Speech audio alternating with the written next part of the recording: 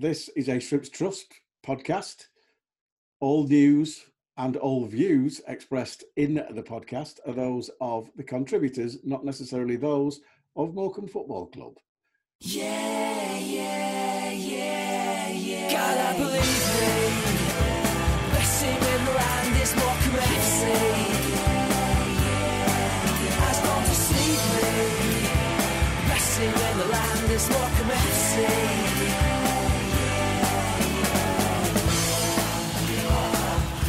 Well, welcome. This is podcast 3 of the 22-23 season here at Shrimpnet Towers, which obviously is completely in my head and doesn't exist anywhere else.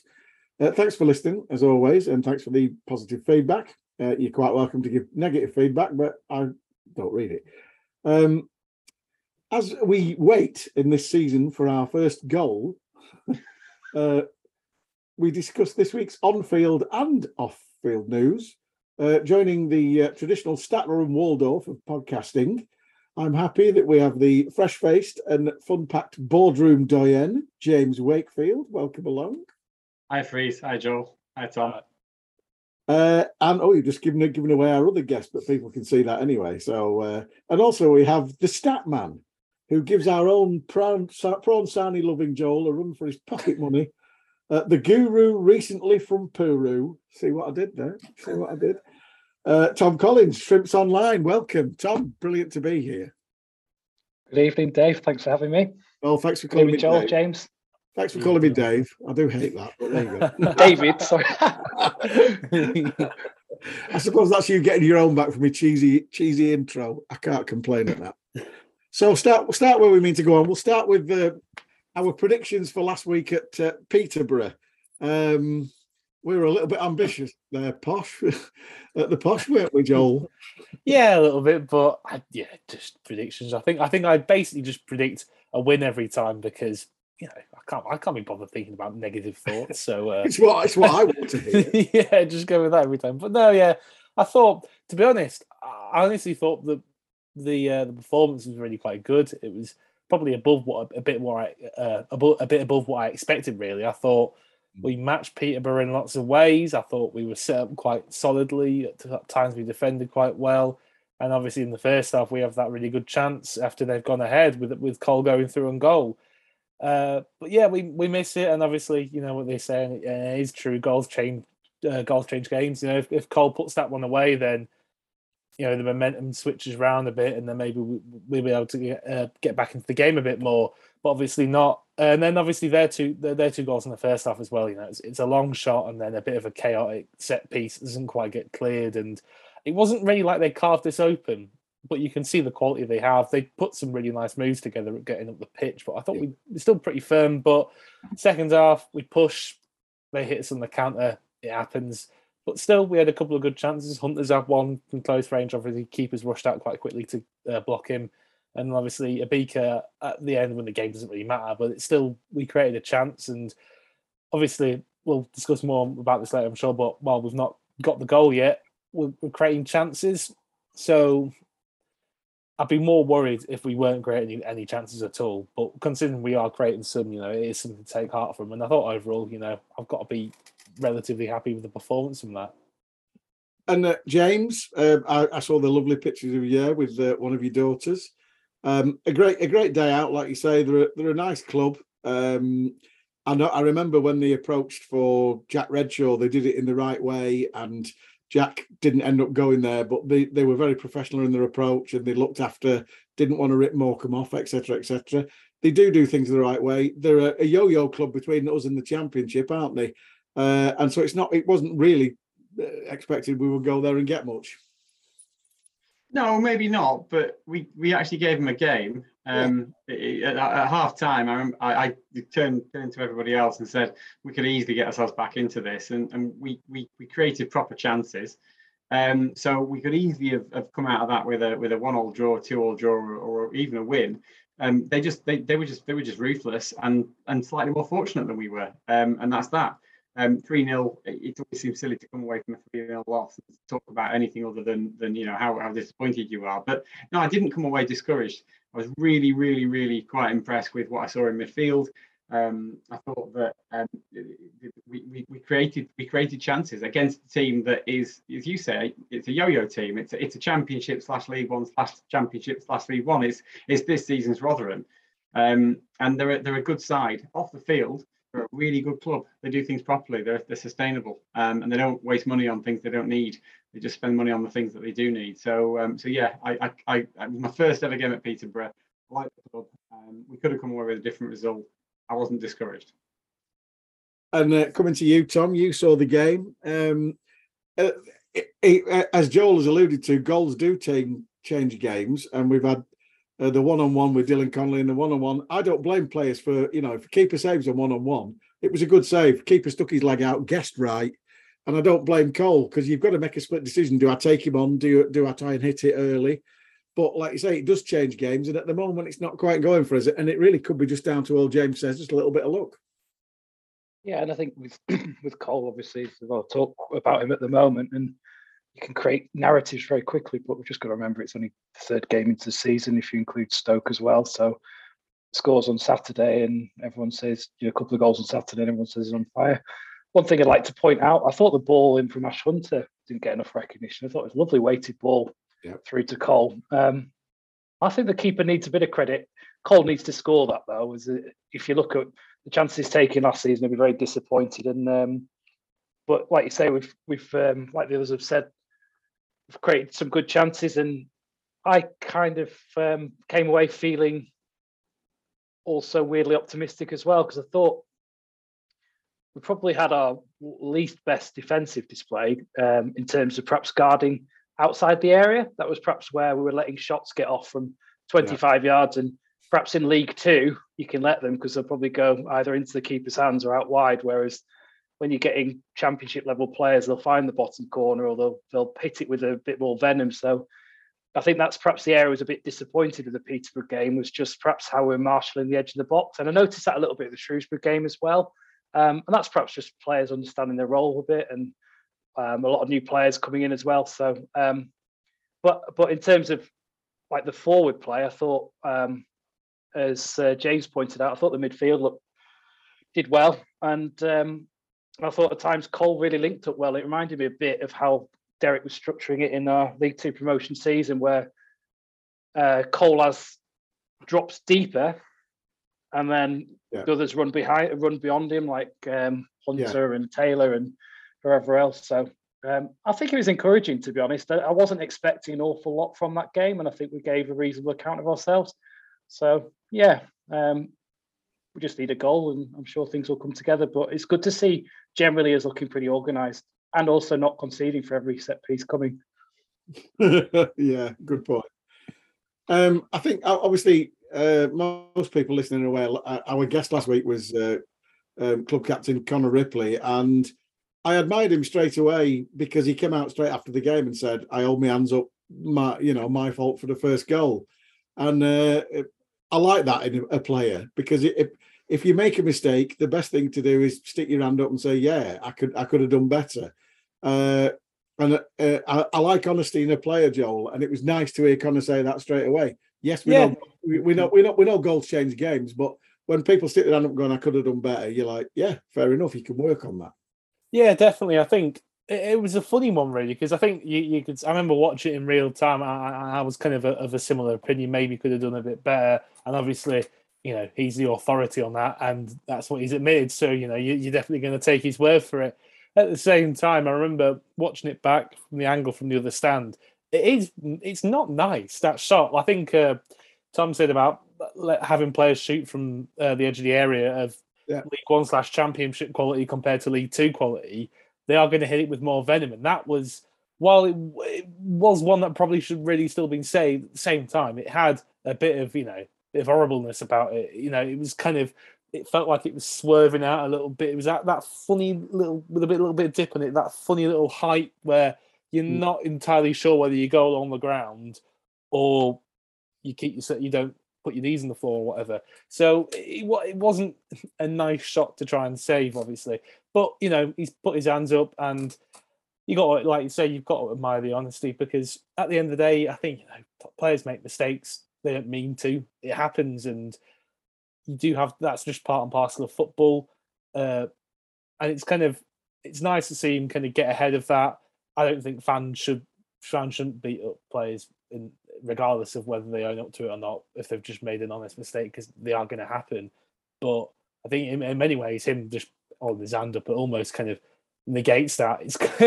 It kind of just says, you know what, it's there and it's out on the table, and yeah, nobody was hammering him for it. As far as I could see, there was like people replying with encouragement, so that was good to see. Yeah, and I think it's it was what I used to say in the commentary, because being a Morecambe fan, I used to say he'll be disappointed with that, and that was about as critical as I could get. Because the simple fact is, nobody does it on purpose, like you've said. But I'll take a point here that was a good point made by Tom, which I think folds nicely into the Stoke City game, and the fact that we were particularly, you're right, against Shrewsbury, but also more so against Peterborough. We were letting people shoot from the edge of the box. And I'll move to the Stoke City game on Tuesday night.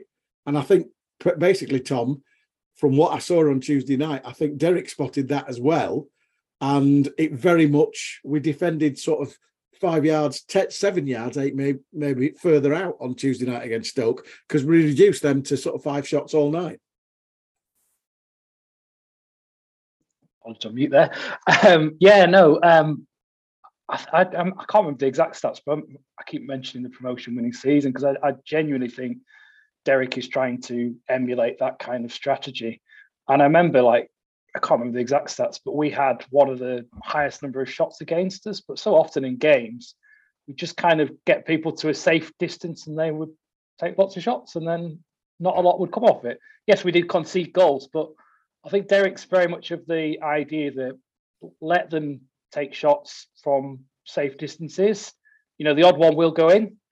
But if you can restrict them to long chances and long shots and they don't get many close ranges, then you're probably going to have quite a few clean sheets. And as we've seen so far, we've had 2 out of 3. So it's encouraging. And I think I mentioned something after the game on Tuesday is who would have imagined we'd have a back three of Rawson, Delaney and Gibson and keep clean sheets. And I think it comes back to what I've always said about Derek. It's less about the players and more about the system and some of parts and just getting people really organised and knowing their role. And it seemed to work well on Tuesday, and we thoroughly frustrated Stoke. I think to add to that point, about the kind of shots that we allow, I think another interesting point, I kind of noticed this a bit in the promotion season. I was just looking back at the stats in the Stoke game. We had, I think they had 21 shots in total. Only 5 of them were on target, 7 off goal, but 9 of them were blocked. And I think that's something that we see as well. And I think maybe speaking about being a bit more proactive on the edge of the area and getting to people a bit quick, I think it's maybe kind of also a case of having them take the shots from safer positions, but also when they do get a bit closer as well, making sure that the shots aren't easy. Because, you know, I think Usman stopped about 8 of them himself. Yeah, exactly. He was just, as he does, throwing his spindly legs in front of everything. He absolutely loves it. But yeah, he loves it. So. And it's kind of almost that case of, you know, a shot from 20 yards isn't the easiest. If there's nobody around you, you might do a good job with it. If there are 3 people charging at you, it's going to get blocked, you're going to rush it or whatever. So yeah, it's kind of a combination of that kind of putting them in harder positions, but also making sure that they don't get any easy shots away. Which we did against Stoke. I mean, don't get me wrong, I liked the way Stoke played. They brought it out from the back, they built the right way. I particularly like the right centre-back who was willing to take people on and have a go. And 2 or 3 times it was like, Jesus, you've got to stop him because he's made 30 yards there. And, you know, we sussed that out. But bizarrely, we sussed it out with 10 men, which I thought was a really strange thing to do. But all on the whole, we've got to be happy with that. Yes, we got to penalties, James, but we did well to get to penalties. I think, personally, I thought Jensen Weir was unlucky to be sent off. I don't think the first one was even a foul. He got the ball and the bloke made a meal of it. He was running alongside him from where I was in the Barty card. cleanly got the ball, and he may well have brushed him across the chest, but the guy went down like he'd been shot. But it is what it is. And I know Michael O'Neill's come out and said since then that Morecambe should have at least 2 more sent off. I don't know what game he was watching, but I mean, that's obviously ludicrous. We had the temerity to tackle them about 50 times, which obviously you're not allowed to do. But come the penalties, as I put on my tweet, we turned into Liverpool. We never looked like missing, did we? It was a fantastic evening.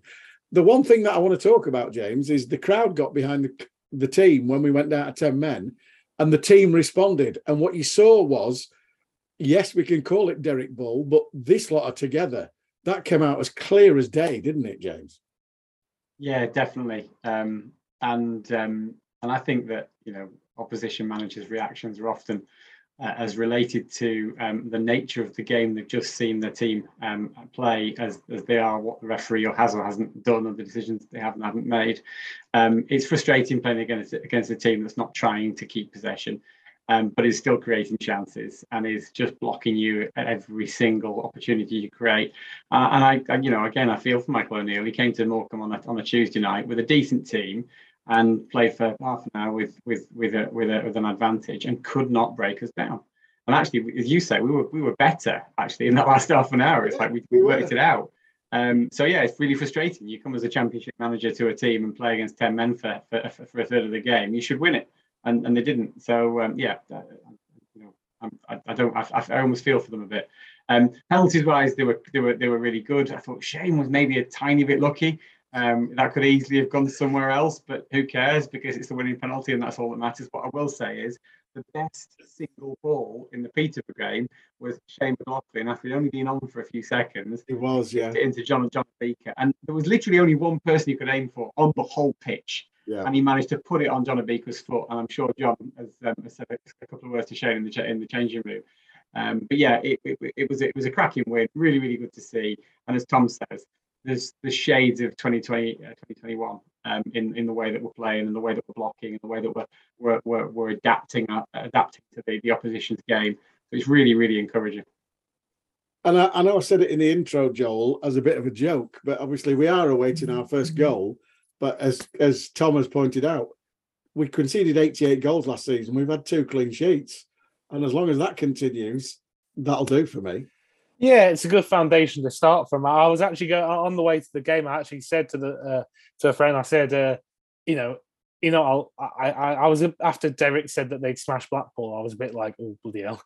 So I was thinking, you know what, not too fussed about the result, but you know what, I'll take a goal or two just to kind of get us going a little bit tonight. But no goals, but a win of sorts. So really, really happy with it. I think. Yeah, it's an interesting one because we still conceded quite a lot in that promotion season, but there was that kind of, we've touched on it already, that kind of unity about our defence. And, you can really, really see that, especially in the Stoke game. And, to come away off a bit of a disappointing 3-0 as well. Nobody's at each other's throats. We're all just banding together. Take the setback of being down to 10 men, which I agree. I thought it was harsh. I think it was funny that first yellow card because he's running alongside the Stoke player. I think there might be a little bit of a nick, and then he realises that he might be off balance. He pulls away, and then Love makes a tackle, which is a fair tackle. Yeah, and that's why he goes down. But I don't think that needed to be a yellow card at all. The Stoke player was running into 4 Morecambe players. He wasn't away, so it shouldn't really have been a yellow, if I'm honest. And the second one, again, a better ref thinks no need to get the yellow out here. It's a bit of a silly challenge from Jensen, let's be honest, but doesn't need to get the yellow out there. Just calm it down, have a word, control the game a bit better. But, he wanted to be the main character, didn't he? So, I like to say, I'm the same as you. I don't like criticising referees, but Ash Hunter was very, very lucky not to get a red. But so was the gentleman who came up from behind him and pushed him in the face. But what annoyed me about that whole scenario was that they played down the left wing and put a cross in while that was all still going on, when he should have stopped the game, because there was basically one of our players and 2 of their players in a scuffle, and he should have stopped it straight away. But he gave play on. He gave play on, and they went down the left-hand side and got a cross in. Ryan Delaney cleared it, but that's not the point. It was like, that's my only criticism of the referee. That needed stopping. And bearing in mind, I was stood next to a fan at about 7:30 watching the officials warm up, and the fan was more knowledgeable than me because he said straight away, "That's the guy who's made a right cock up at Accrington on Saturday and sent the wrong man off." And I went, Oh, was it? Oh, fantastic! Yeah, it was. So, well, that augurs well, doesn't it? So it's if you haven't watched that, it's worth watching it. And the FA's excuse for the situation is very bizarre. But right. Talking of more, what you just mentioned there, Ryan Delaney clearing the ball. Just another word on what a changed man he's been this season, and I think it's worth mentioning again. Now, I'm sure we'll talk about it more at some point. But Jacob Badeau's come in, and obviously we know Jacob's a fantastic player. But at the same time, you don't want to just be relying on two first choices centre backs. You want to have a squad of players competing. You want Ryan Delaney, when another left-footed centre back comes in, not to go no. I've started the season quite well. I'm going to fight for my place in the side, and that's what he's doing. So that's really good to see. And you want that competitive squad of people who are carrying out Derek's instructions. Have you got a copy of my script there? Because my next question for Tom was just that. In the fact that I was going to give Tom the opportunity to say, me included, most of us had written off Ryan Delaney, and yet there were two interceptions in the first half where he was alive, and Faz isn't the quickest, but he got a little bit caught out just 5 yards too far, and all of a sudden there was a man closing in on the edge of the box, and Ryan Delaney with two fantastic, excellently timed tackles. And we need more of that, Tom, don't we? Yeah, I think it would take a very brave man to say that they didn't want Delaney off the books after last season. I think across the board, and I don't think Ryan would hold people against him. I think he went to a League Two loan, but I mean, it's great to see that he's been given the chance. I think it must have been a confidence boost to get a low squad number. And Derek's clearly liked his attitude and thinks he can work with him. And, and that's sometimes you've got to do. You've got to work with what you've got and the resources you've got in the time. If we can't shift other players, they might have to use one or two of the others he can't shift as well. But yeah, it's great to see Delaney in. I think it's also by design as well, in terms of like bringing Gibson in the middle of the defence and just having that experience. One thing I think I've thought about this a lot, and I think the impact of having Faz in there has a big impact. I put a stat on the week. I think it was 87% of headers he's won. He's only lost one header in each of his games so far. And it just made me wonder, like, to an extent, whether last season he signed a 6'4" defender and he had that responsibility to be the first man in the air. And perhaps that was not the pressure he needed. Maybe he was crying out for a Rawson to take control of the aerial stuff and him just to be kind of a little bit in the background. And so maybe that's helped him out a little bit. But I actually agree. It's really interesting to see if and what changes would be made. And I agree with Joel. It would be very unlike Derek if he dropped Delaney now, because he needs a small squad of 22, 23 players. Yeah. And if you remember the promotion, I keep this theme of the night tonight, but promotion winning season, there was no player that just came straight back in. No. If you remember, I think Sam got sent off. Sam Lavelle got sent off at one stage. Yeah. And Knight Percival and Davies were doing a cracking job, and he couldn't get back in. That was Newport, wasn't it? And he didn't get back in straight away. That's right. Yeah, Newport Hove, he got sent off, and then he couldn't get back in. And I don't think there was any player that could just walk back in. And what that does is it means that everyone's got to do it on the training pitch. Everyone's got to put in the performances. And I think it's really refreshing that it gives people the opportunity. And Delaney shows that Derek can be quite strong with his opinions, and he's actually managed to change him so far. So let's not get too excited too soon, because on the flip side, I've said don't get too negative on some players. I think we've also got to work the other way, that let's not get too excited. So I think at the moment it's very encouraging from Ryan, and one way it continue. Well, like I said, 2 clean sheets. That's better than 88 conceded, isn't it? But one thing, and it was a point that I want to make, in the fact that yet again, the subs were warming up, and it did look at one point like he was considering Adam Smith coming on for Conor Ripley for the penalties, but then they had a player down, and it didn't happen.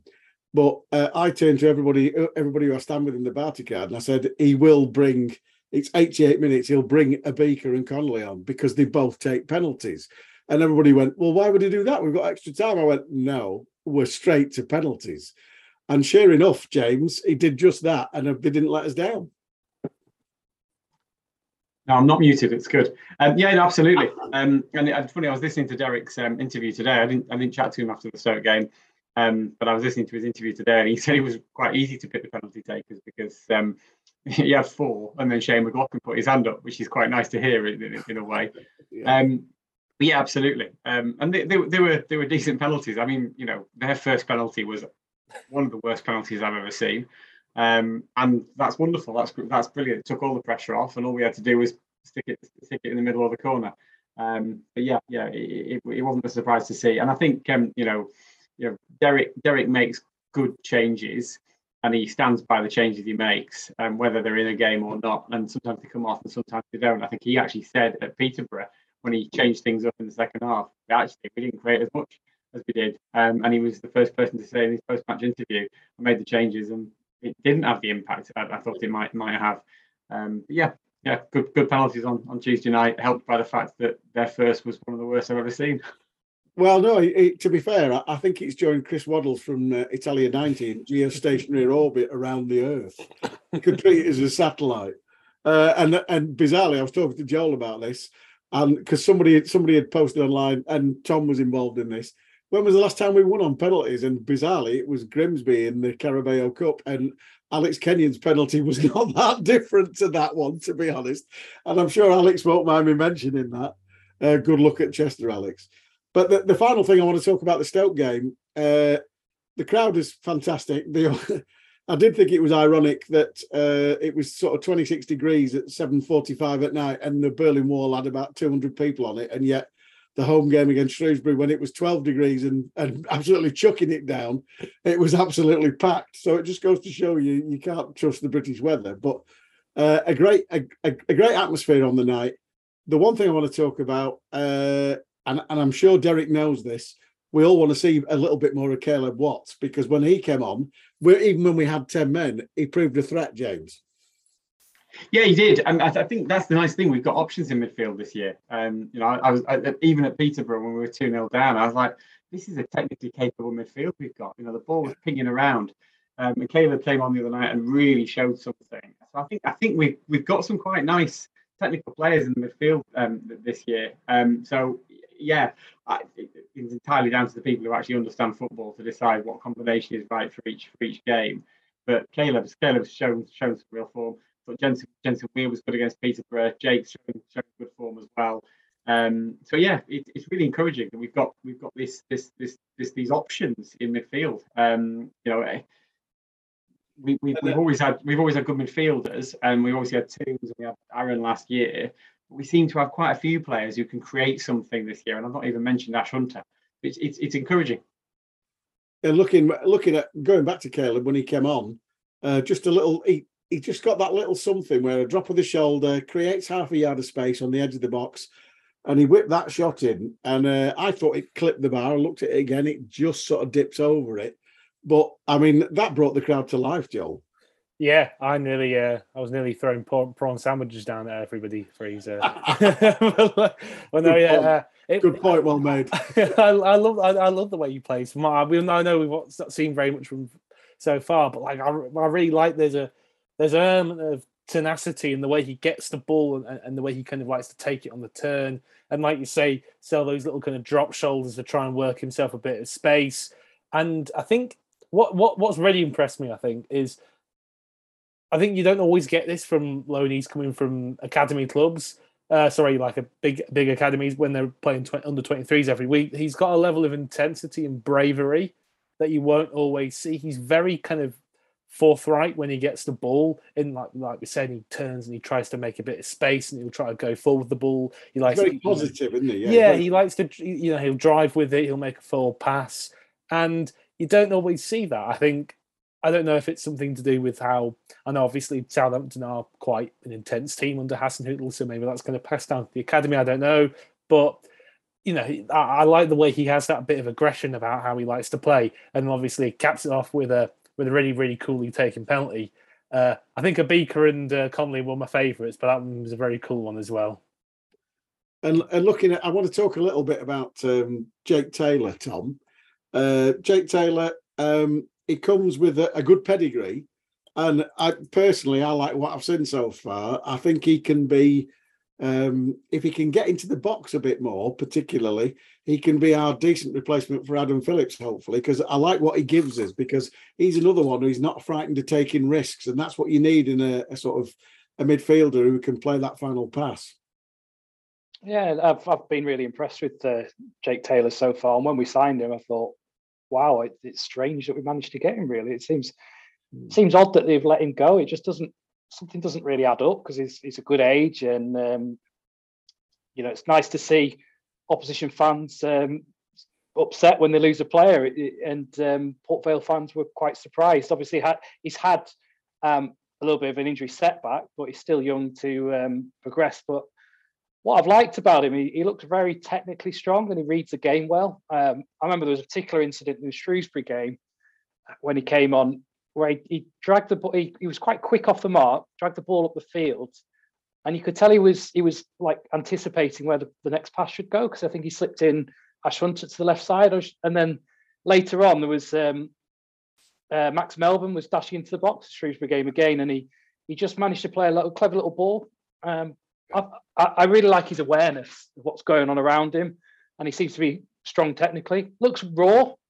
Looks like there's he's raw to work with, and but Derek's clearly been tracking him for a while, and I think he's quite selective of who he wants in the side, and I think he's got his man there that he really wants, and he can see him there. And it was interesting, the comparisons he mentioned about how he could see him being like an Aaron Wildig type role of dipping into the box.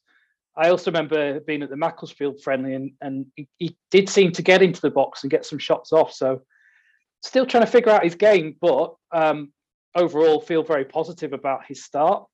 Early days, but yeah, it looks like a good signing. And an interesting conversation I had with a mate who was in the stand, and he rang me before the game the other night and said, who would I met a bloke sat next to me who he wants to know, he lives in Stockport. He wants to know if the coach will pick him up to go to away games, because he wants to go to Oxford. So I gave him some information. I said, just ring Natalie at the club, and obviously, if you don't get anywhere, but Natalie will sort it out because she's genius. And then I sent him that this morning, and he sent it back. He said, "Oh, thanks very much. I've just realised it was Jake Taylor's dad." So good luck with getting on. If you're listening to this, Jake Taylor's dad, I hope you get the coach somewhere at the M6 when we're going to Oxford. Fingers crossed. So moving on, I just want to talk a little bit about the impact of. I mean, I absolutely love the Conor Ripley's Twitter photograph yesterday of that they'd mocked up of Tyson Fury and Isaac Lowe.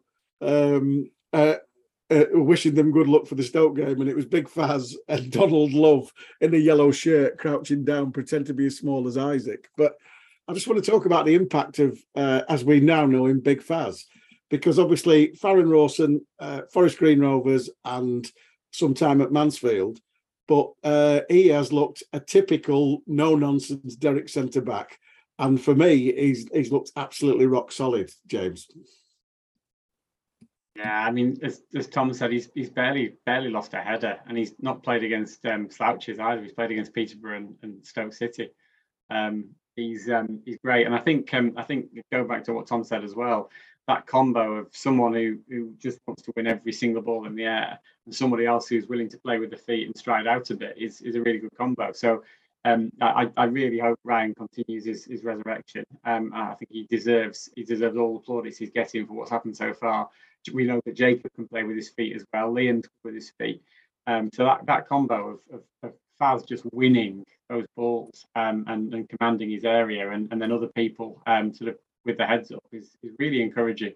It's early days, so shouldn't get too encouraged or discouraged with anybody, but he's a lot of fun to watch. And again, he just doesn't lose a header. You see the ball in the air. And I remember last season when we played against Wycombe Wanderers away, and we were 2-0 up, and even when we were 2-0 up, the ball was coming over the top, and you were like, "Oh hellfire! Who's winning this?" Sam Vokes. Yeah, exactly.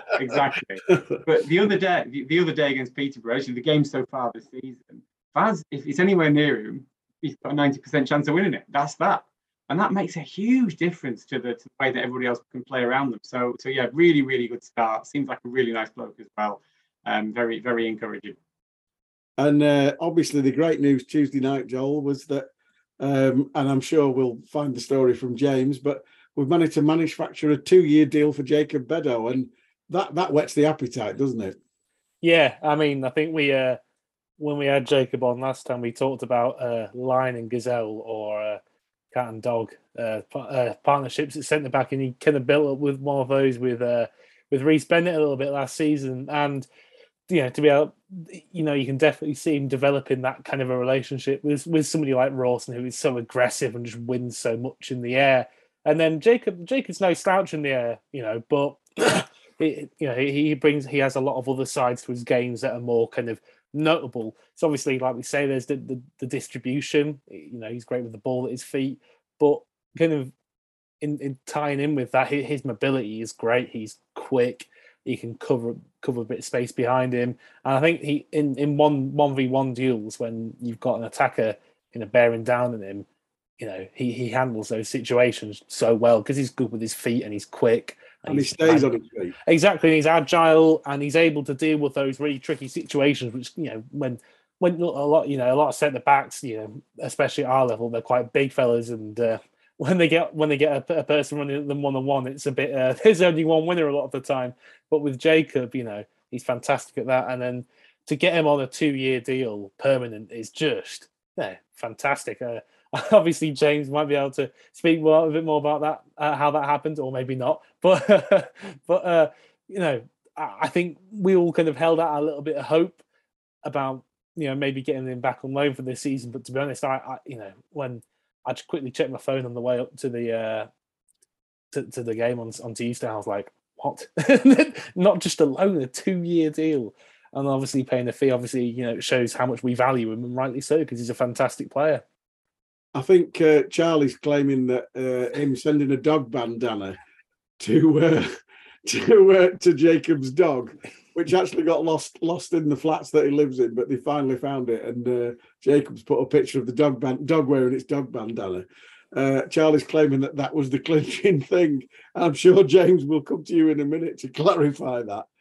But Tom, you were talking about Jake Taylor being a great signing, and obviously somebody that you were chuffed to bits with. Jacob's another one, isn't he? Oh, delighted by this signing. I mean, he was Aston Villa paid 900 grand for him at 17, and he's 5 years later, and he's 22. So, interesting one with Jacob, because he was clearly very good for us, and all our January signings made an impact, and he just settled us down, didn't he, with him and Reece Bennett at the back. But I remember at the end of the season just having a dig around at some of the stats in Wyscout and stuff, and I was looking at Beddoe, and he just didn't really stand out at any particular stat, and it just made me, you'll love this phrase, but it just reminds you that not to be too heavy on the stats, and you actually just need to watch games and see what's going on the pitch, because sometimes it doesn't. I do love that. I thought you would like that. So it's the eye test is always critical, and stats can go so far, but actually just seeing what's on the pitch, we also what a debut at Spurs to come in, and it not only did an all right job, he just was finesse of gliding the ball out against a Premier League side, and then I think it was Wimbledon the game after as well that we just looked very, very solid. I think the thing that Joel touched on this before about academy players that have not had much experience. I know obviously Jacob was on loan at Scunthorpe and had played at loan at Scunthorpe before he came to us, but instantly he looked match ready, whereas you get some players on loan, and I think if we're really honest, some of the loan players that we had last season perhaps weren't quite ready for League One football. You could argue some of the loan players that we've got in, whereas he just stepped straight into it. So he looks like an experienced head on young shoulders, and it's good to see that we've actually got two players that are of good age, that if they have a good season, that what we're about is there's resale value on it. And if a bigger club comes to them and gives us a good bit of money, then we'll wish them luck. That's just where we are in the ecosystem. And I don't think anyone's scared to say that. And they're of good ages where if it goes well, then there could be some resale value in them. I think they possibly could, because the simple fact is League One, as we've seen, is very much a step up from League Two and very much a step up from under-23s football.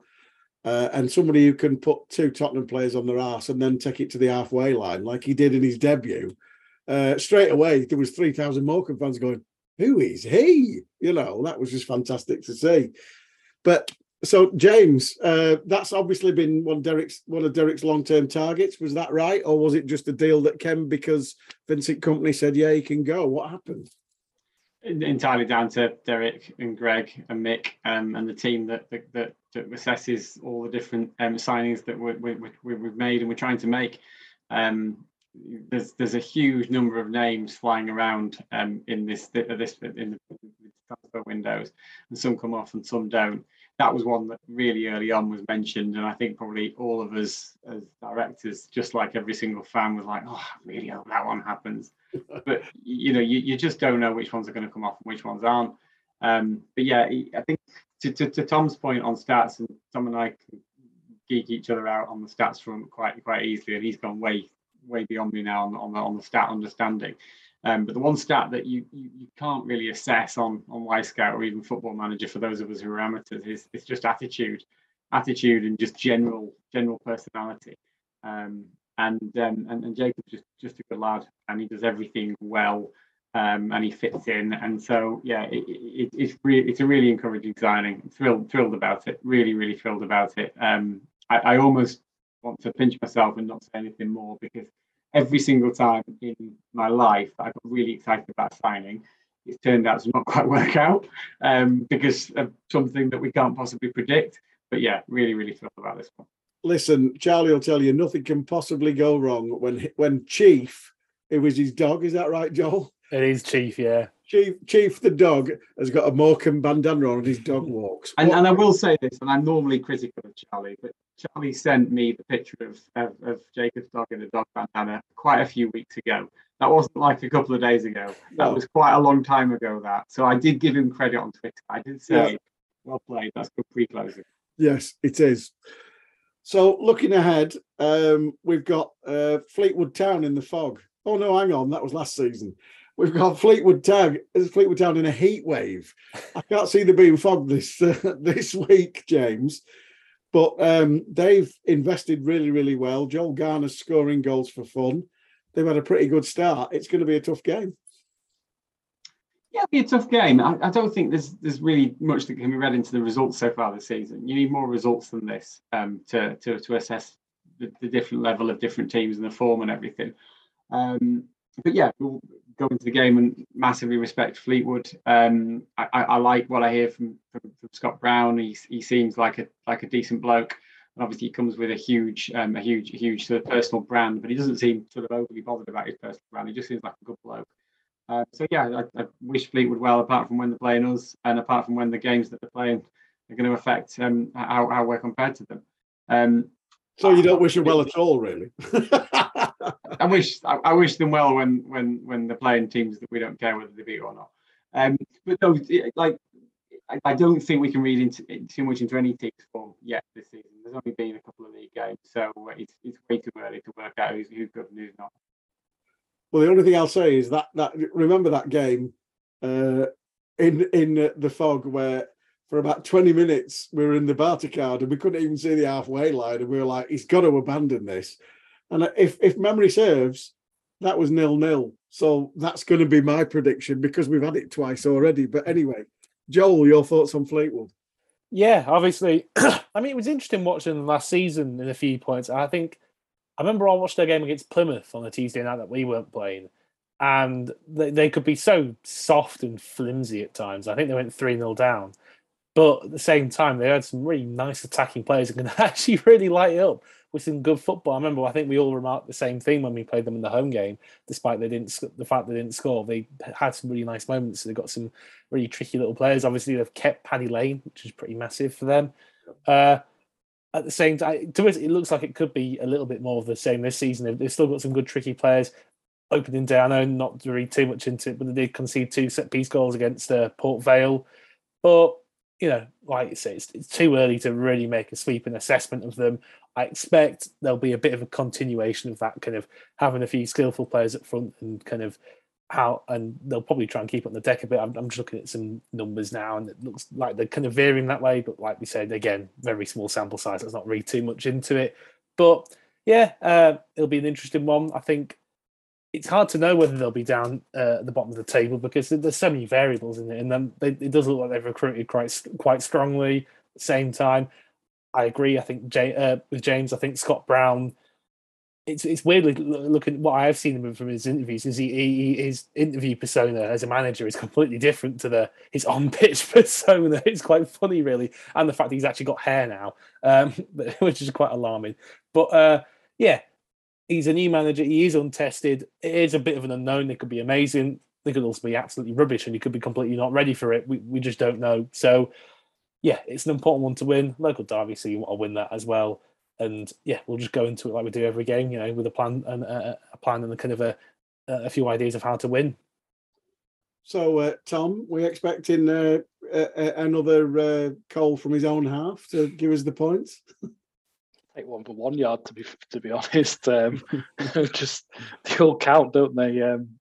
No, it's to echo the comments that have been. I think it's very easy just to automatically put Fleetwood relegation.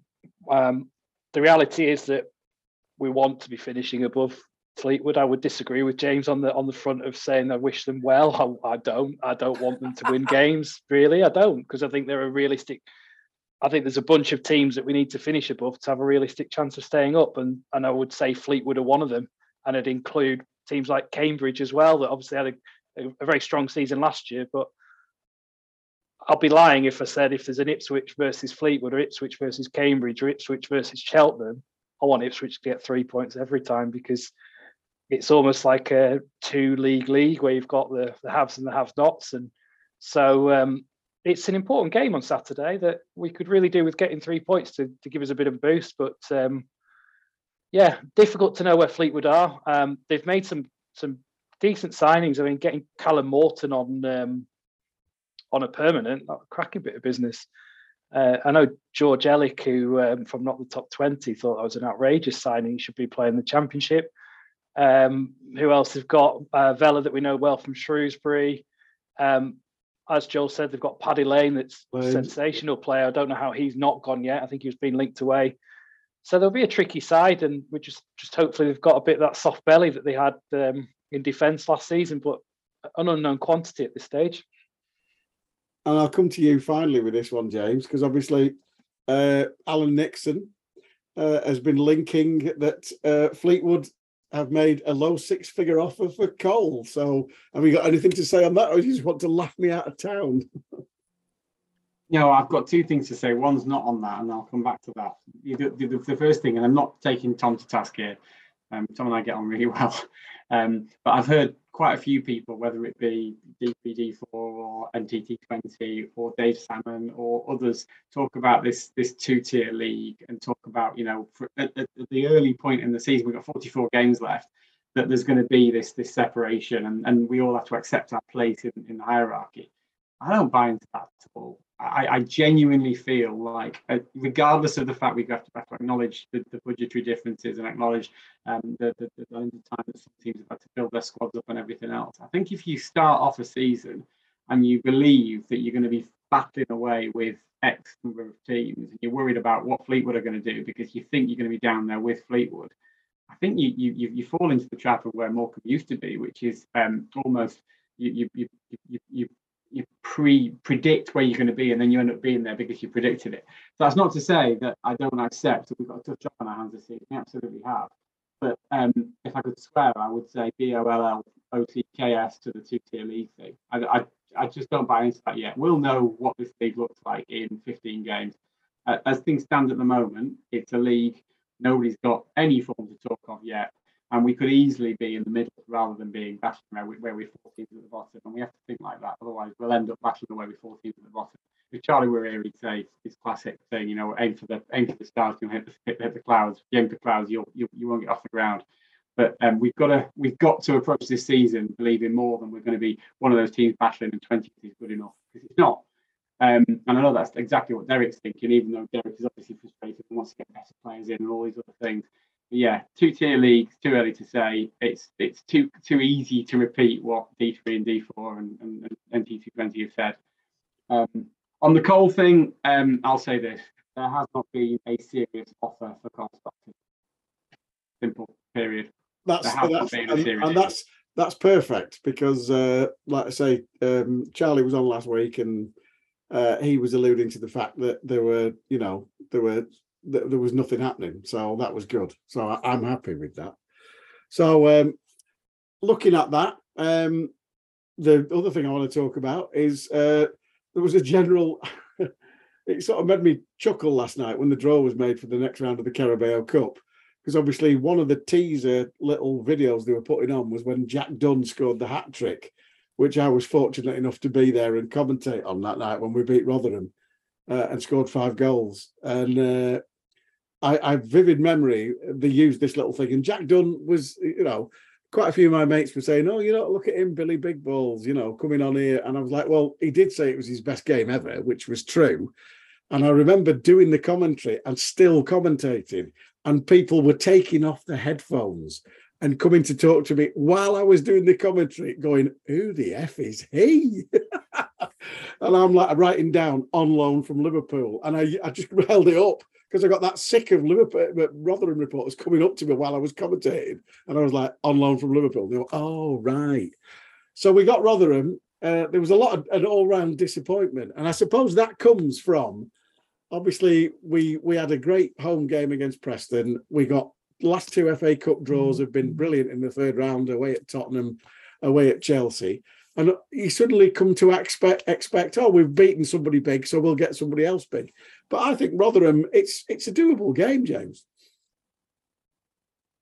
I know I haven't muted myself. No, I agree. The last time we played Rotherham, they beat us comfortably from a scoreline perspective, but it was one of our best performances of the season. Well, we lost 2-0, outplayed them. Yeah, we did, and their manager admitted it, and we gave them a game. We've given them good games in the past. Also, Championship sides didn't fare very well on Tuesday night. No. It wasn't a great night for the Championship in the Carabao Cup. So as much as it would have been nice to get, I don't know, Leeds at home or Barrow at home or Leeds away or Barrow at home, we just have to beat Rotherham. And if we beat them, then we get another great opportunity for a good tie. If we don't, then it's a good test for the team before we go into play whoever we play next. So yeah, we can't complain about cup ties. The last couple of years have been pretty good. So I think the only thing I'm going to say then, Joel, is that obviously you've got some past history there, but we have to go to Yorkshire. I know, yeah. I mean, yeah, I think I put this out last night. It's a difficult tie now. It's a winnable one, obviously. They're not as high in the table as Stoke are supposedly going to be, although we obviously will see come the end of the season. But but it's still a tricky tie, and obviously they were good last season. But it's not quite tricky enough to be kind of fun, like a big tie. But at the end of the day, what? I think you called it fun and sexy, didn't you? Yeah, I was wondering. I don't know. I'm going to have to put an explicit tag on the podcast for, I don't know, we said worse, haven't we? So, no, yeah, I think, it'll be a tricky game. It's difficult without being madly difficult. It's another free hit, though, isn't it? A bit of a one, yeah. I mean, I think we're not quite low down enough for us to be a banana skin for them. But I think, like you say, we've had plenty of really nice, sexy ties over the past couple of years. We've had Chelsea, we've had Tottenham, we've had obviously Preston in the Championship as well, but obviously being local and having them at home. I unfortunately wasn't able to make that game, but chatting to people who were there, it was an amazing atmosphere. And obviously the Blackburn away one as well was really great. So we've had a bit of luck in the past couple of years. So you know what? We've got to take it in the chin and say, fair enough.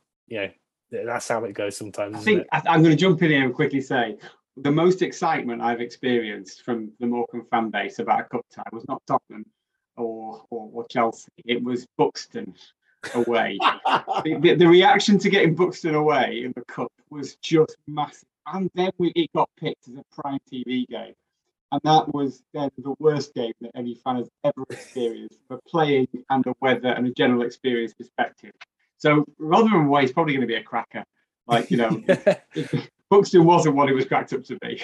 I know. Well, I remember I was. It was just after I'd had a knee operation. I was unable to make. I was back at home with my parents. I had my knee strapped up and crutches and everything, so I couldn't go to a rickety terrace in the middle of like what was it, in North Derbyshire or whatever, up a massive hill. And then I think, a bit gutted, what a great, because if I was back in Manchester, train journey easy there, have a great day. And then just as the day was on, switching the TV on, it's sheeting it down with rain. I'm like, you know what? I'm sat at home under a couple of blankets and a dressing gown. I'm okay. I'm pretty pleased. I'll come to Tom now because I want to pick up on something that Joel said there, in the fact that we're not kind of low enough anymore to be a banana skin, which I think is one of the greatest quotes. Rotherham are not going to be frightened of us, but at the same time, Paul Warne's still their manager, and we played pretty well against them in both games last season. Yeah, just before we dive into that, if anyone's wanting some lottery ticket numbers, then we should speak to my mate Will Daniels, as a Rotherham fan, because just after we went through penalties on Tuesday, he WhatsApped me saying, "Well in, mate, you lot at the New York NYS in round 2, please." I replied, "Would take that. So would I." And lo and behold, so get lottery numbers for Saturday. Absolutely. But yeah, I was sat with the guys I sit with in the stand on Tuesday. I thought, it's weird because Stoke at home. I remember the times like when we were at Christie Park. That would have been, something we're talking about for weeks on end, and it just kind of came and went. And it was like, I almost felt like the Stoke fans were more nervous than the Morecambe fans. like they'd just been giving Ripley so much grief.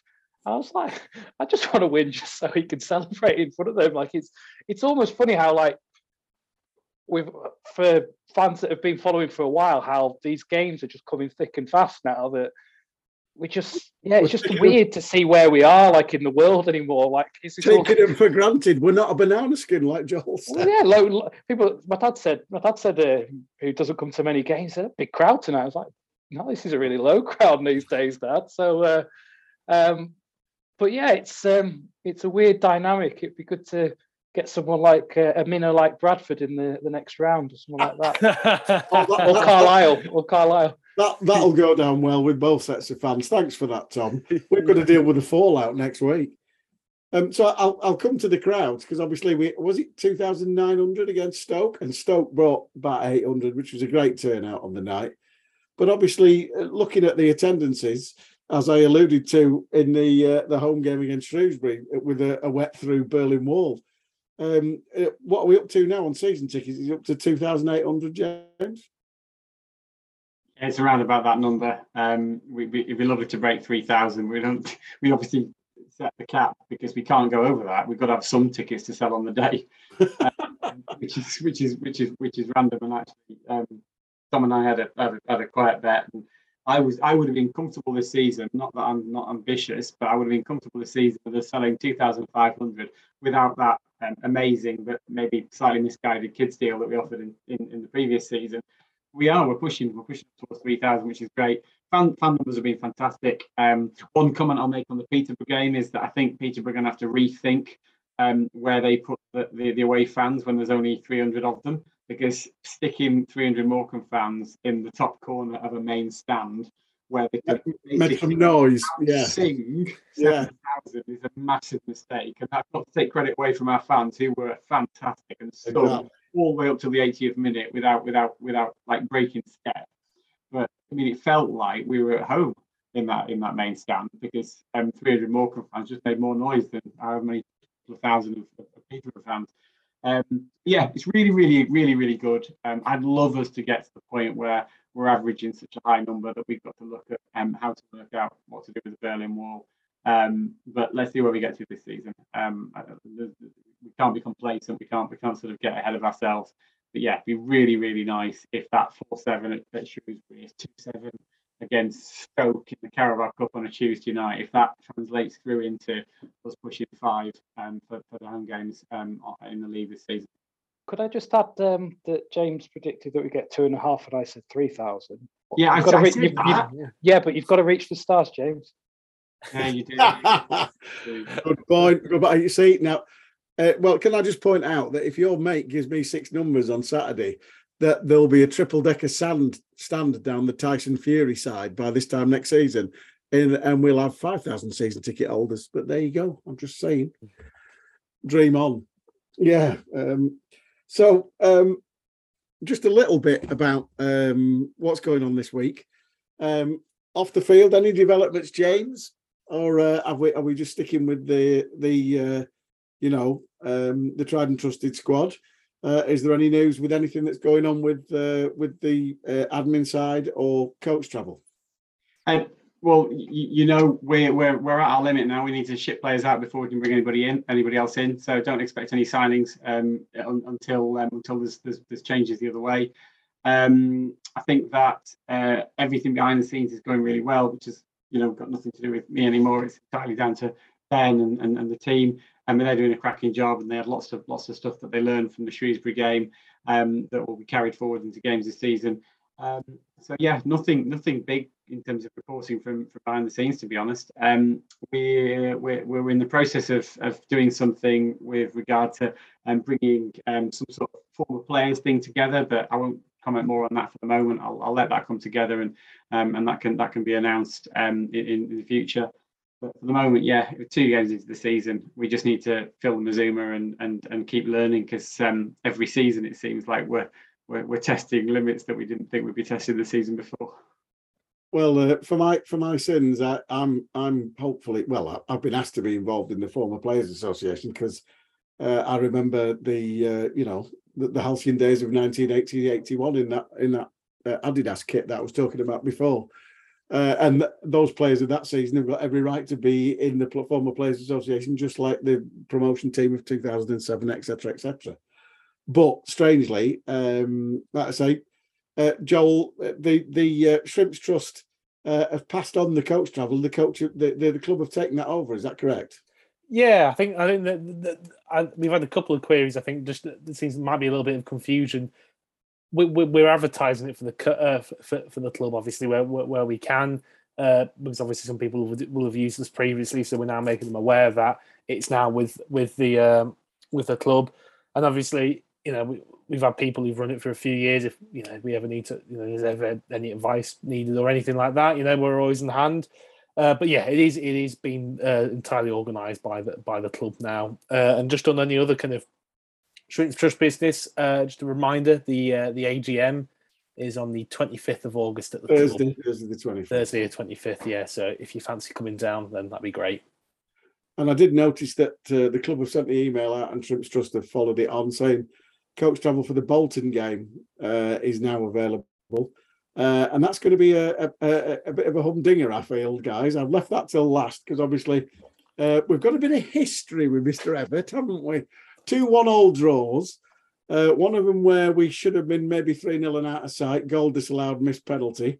And then the shenanigans that went on there, they've been discussed. But then obviously Bodvarsson's equaliser in the 94th minute that broke our hearts at the Uniball last season. So we've got some unfinished business there, James, haven't we? No comment on Bolton. Do you want me to field this one because I wasn't at the Mazuma? Yeah, go for it. I was in in the mountains near Machu Picchu on my honeymoon, biking down a really, really long hill, which took about 2.5 hours downhill, and I was getting sporadic reception. And I remember checking my phone, and I think it was 20 minutes to go. I think 1-1 with Bolton with 10 men. I was like, come on, we've got a chance here. Yeah. Really, I think at the stage, we've gone a ton of games without a win, and I was like, got to get a win here. And then I was like, what the hell has happened here? I know it would have been 1-0 to us, was it? No. Yeah, Or 0-0. I can't remember, but I was like, was. I've got to get a win here. It was because they equalised in injury time. So. That's right. But when we played so well, focusing on the football, and then the Bolton game away was the second game that back in the country for me, and I blame the football gods. Football gods blame Wild Bill, who was next to me at Bolton away, going, "They're never going to score. They're never going to score." I was just so. You just don't say that, do you? Don't talk with them. And then it was very enjoyable. I'd still sometimes watch the Bolton fans and clip of Bolton fans singing "Morecambe's going down" at the end of the game. So bound to be a spicy affair, but it's just a bit of a random rivalry, and hope it just stays quite tepid, but a bit of fun. Yeah, it could be fun, but. Just as before we wrap things up, that will be probably one of the very rare uses in a sports podcast where somebody used the phrase "cycling down Machu Picchu." near Machu Picchu, near. Just I just thought me. I like random lines. That's a quality line, that Tom. I'm sticking with Puru Guru forever now.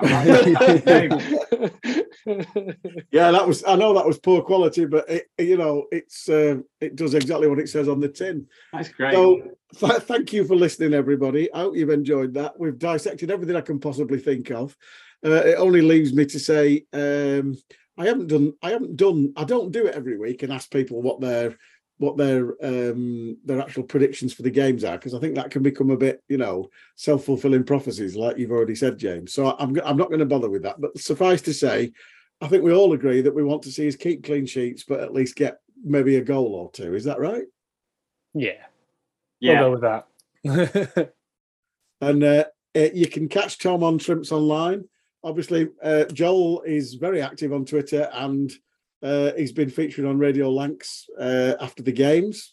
For my sins, I was on Radio Lancs last week talking absolute rubbish at 8 o'clock in the morning, 7:45 in the morning, actually. That's why I was talking rubbish. And James, obviously, are you planning to you bring your lovely family up for the game on Saturday? I can't make the game on Saturday, but I'll make the next couple of away games, and then I'm going to start coming to the home games from next month. But I've had a bit of a challenge with getting the family to come north in the last couple of weeks, because they're doing all manner of societies. Of course. Yeah. And basically, if I go to a game in Morecambe, I have to basically bugger off and leave the family for the entire weekend, which isn't popular when I work quite long hours a week. But yeah, I'll be upset. What about your motorhome? We were away in the motorhome last week, as you well know, or the week before last. I should apologise to anybody who's a regular listener for the fact that I wasn't in the best of states the last time I did this podcast, but I'm in the best of states tonight, so that's good. Very professional, as always. So this has been ShrimpNet. This is volume 3 of season 22-23. Thanks for listening. Enjoy the Fleetwood game on Saturday, and we'll see you on the terraces at Bolton. We'll be back next week. Fingers crossed. We're always positive, aren't we, guys? But thanks to James, thanks to Joel, and thanks to Tom from Shrimps Online. We'll see you then.